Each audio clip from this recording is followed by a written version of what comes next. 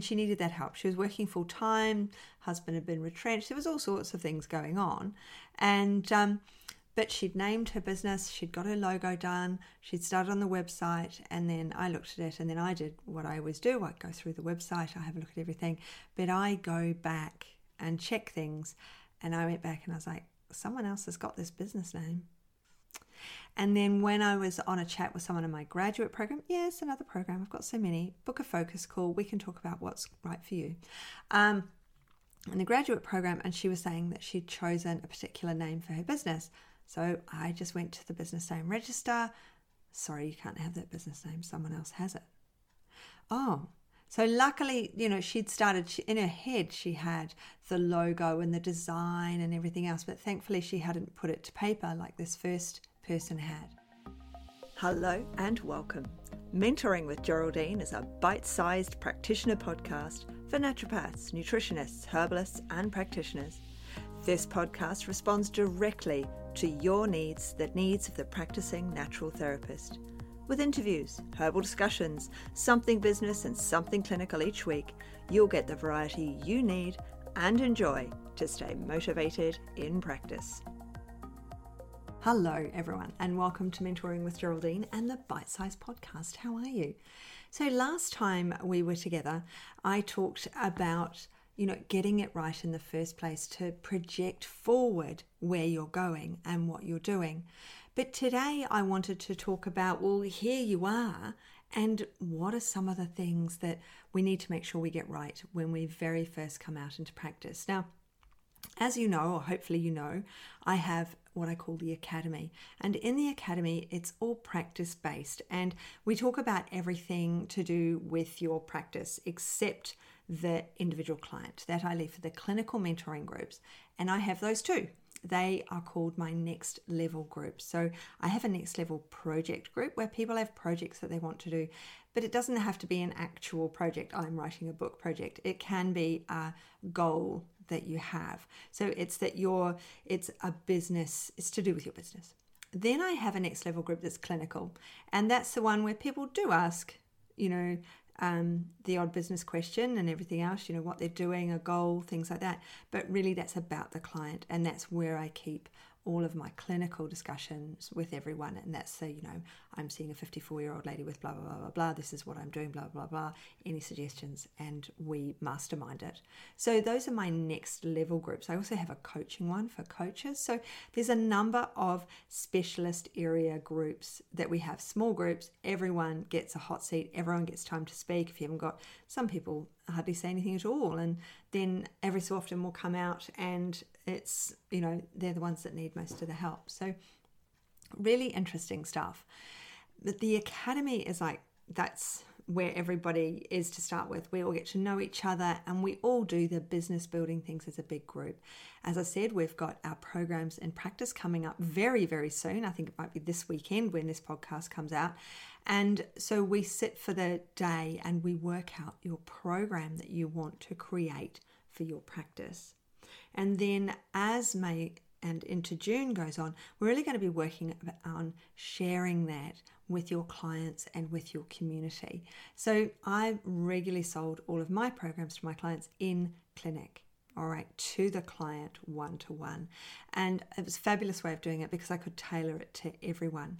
And I'll be talking more about that in our programs to practice. But how this all came back, so back to the mistakes when starting out, is because you can actually work with me one-to-one, and that's called the 90-day program. It was called the 3-month program, but 90 days has a way better ring to it, don't you think? So what I've discovered in that, this 3 times recently, there's a limited number of availability in that. If you'd like to do it, I love it, and so does everyone who does it. Lots of reviews of how much people love doing the 90-day program because you spend so much one-to-one time with me and we really nut things out. But back to where I was. One of those mentees, she was getting her business. She wanted to get it all set up, ready to go, because she needed that help. She was working full time. Husband had been retrenched. There was all sorts of things going on, and But she'd named her business, she'd got her logo done, she'd started on the website, and then I looked at it, and then I did what I always do. I go through the website, I have a look at everything, but I go back and check things. And I went back and I was like, someone else has got this business name. And then when I was on a chat with someone in my graduate program, yes, another program, I've got so many, book a focus call, we can talk about what's right for you. In the graduate program, and she was saying that she'd chosen a particular name for her business. So I just went to the business name register. Sorry, you can't have that business name. Someone else has it. Oh, so luckily, she'd started, in her head, she had the logo and the design and everything else, but thankfully she hadn't put it to paper like this first person had. And, these are the simple things right at the beginning. If we haven't gone back to base, to our business planning and gone, how am I going to do these things? Where am I starting with this?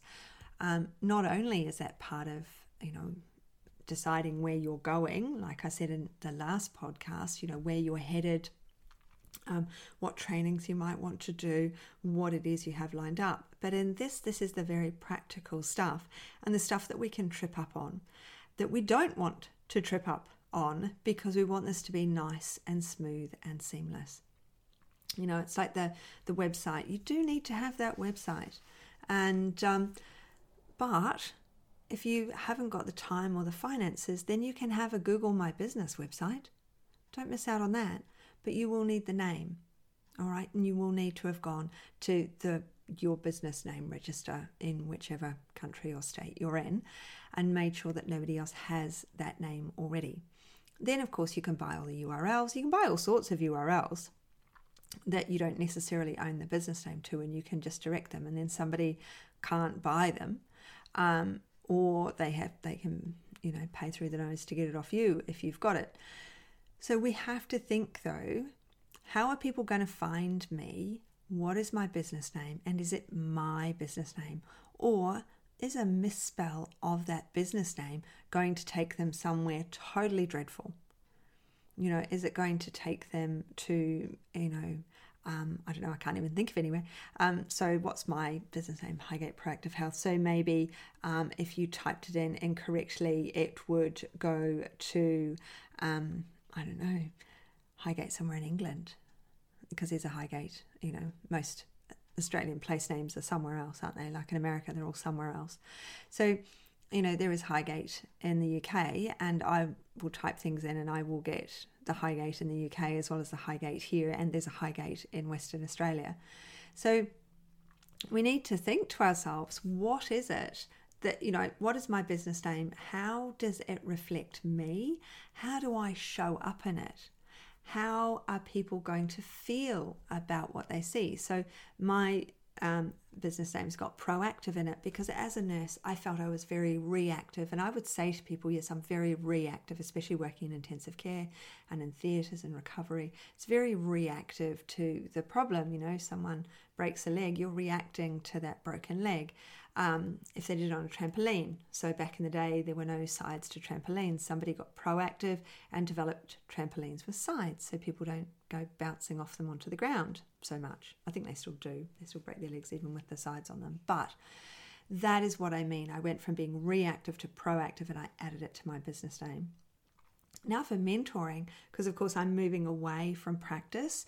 I'm heading into, my husband's heading into retirement, which means I am heading into retirement for my clients as well. So here I am now, and in this business, it's mentoring with Geraldine. Great. I've got a name that is in some way unique.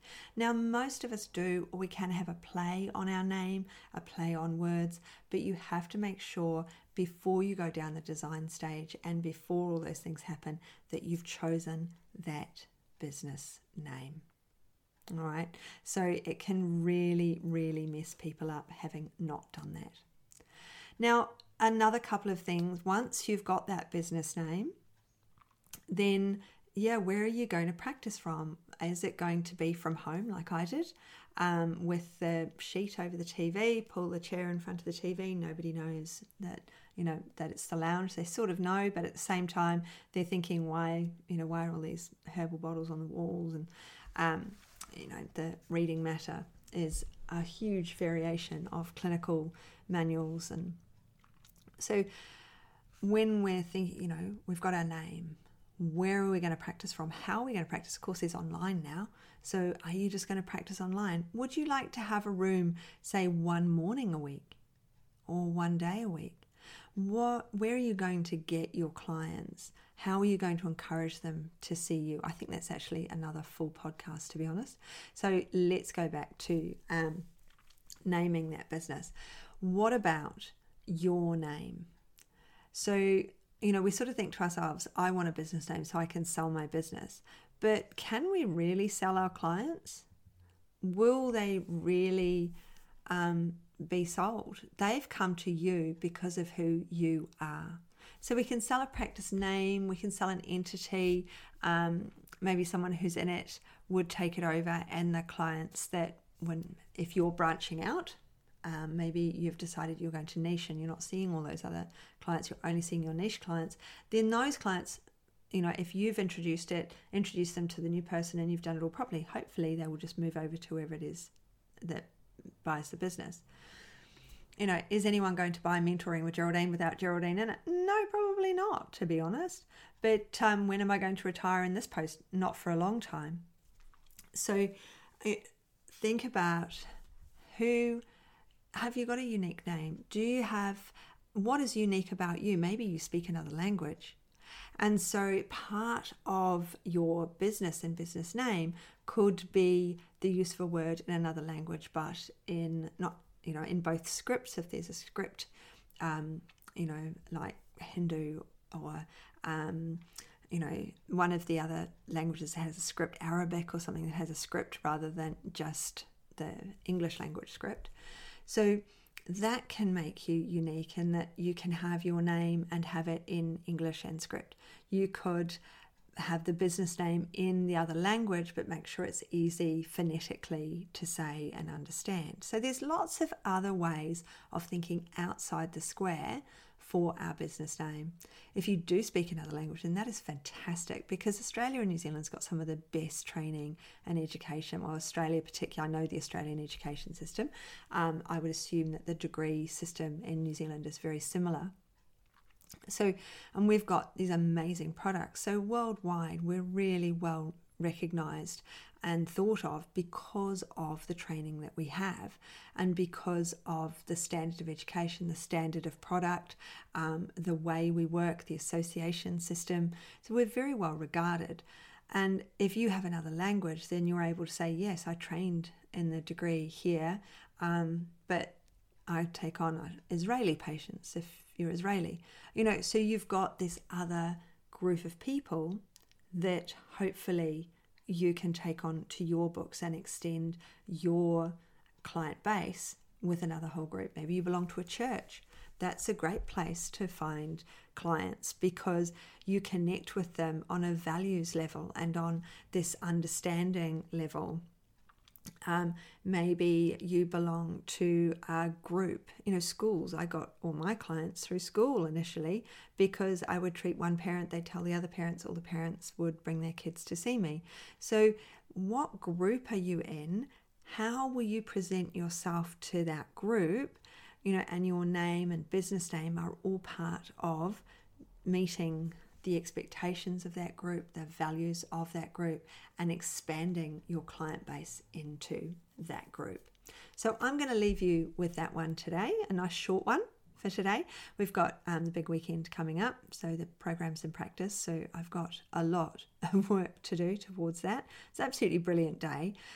We're online, it's all recorded, so those that can't be there can watch the recordings. It's all in the Academy. You can join the Academy anytime. I used to do sort of open and close on the Academy, and I don't now, because I realise that people are desperate to get in, and once they're in, they don't actually leave. So the majority of the people, I haven't had anyone leave in ages. So the majority of people have been in there since the start, and as people join, they don't tend to leave, because there's just so much contact and so much support in there in relation to any other way of getting in. It's not just the sound bites. You get that actual time with me, as well as all the education and training just sitting there waiting to be watched. So I'm going to leave you to it. I hope you have an absolutely brilliant rest of day, and I look forward to chatting with you soon, or maybe even seeing you at the weekend. Thanks so much for joining me today. Don't forget to rate, review, and subscribe to the podcast for the weekly episodes. If you'd like even more support and learning, then the Academy is for you. Here you'll find part 2 of the herbal discussions, more clinical learning, and case studies to support your clients in practice. Bye for now.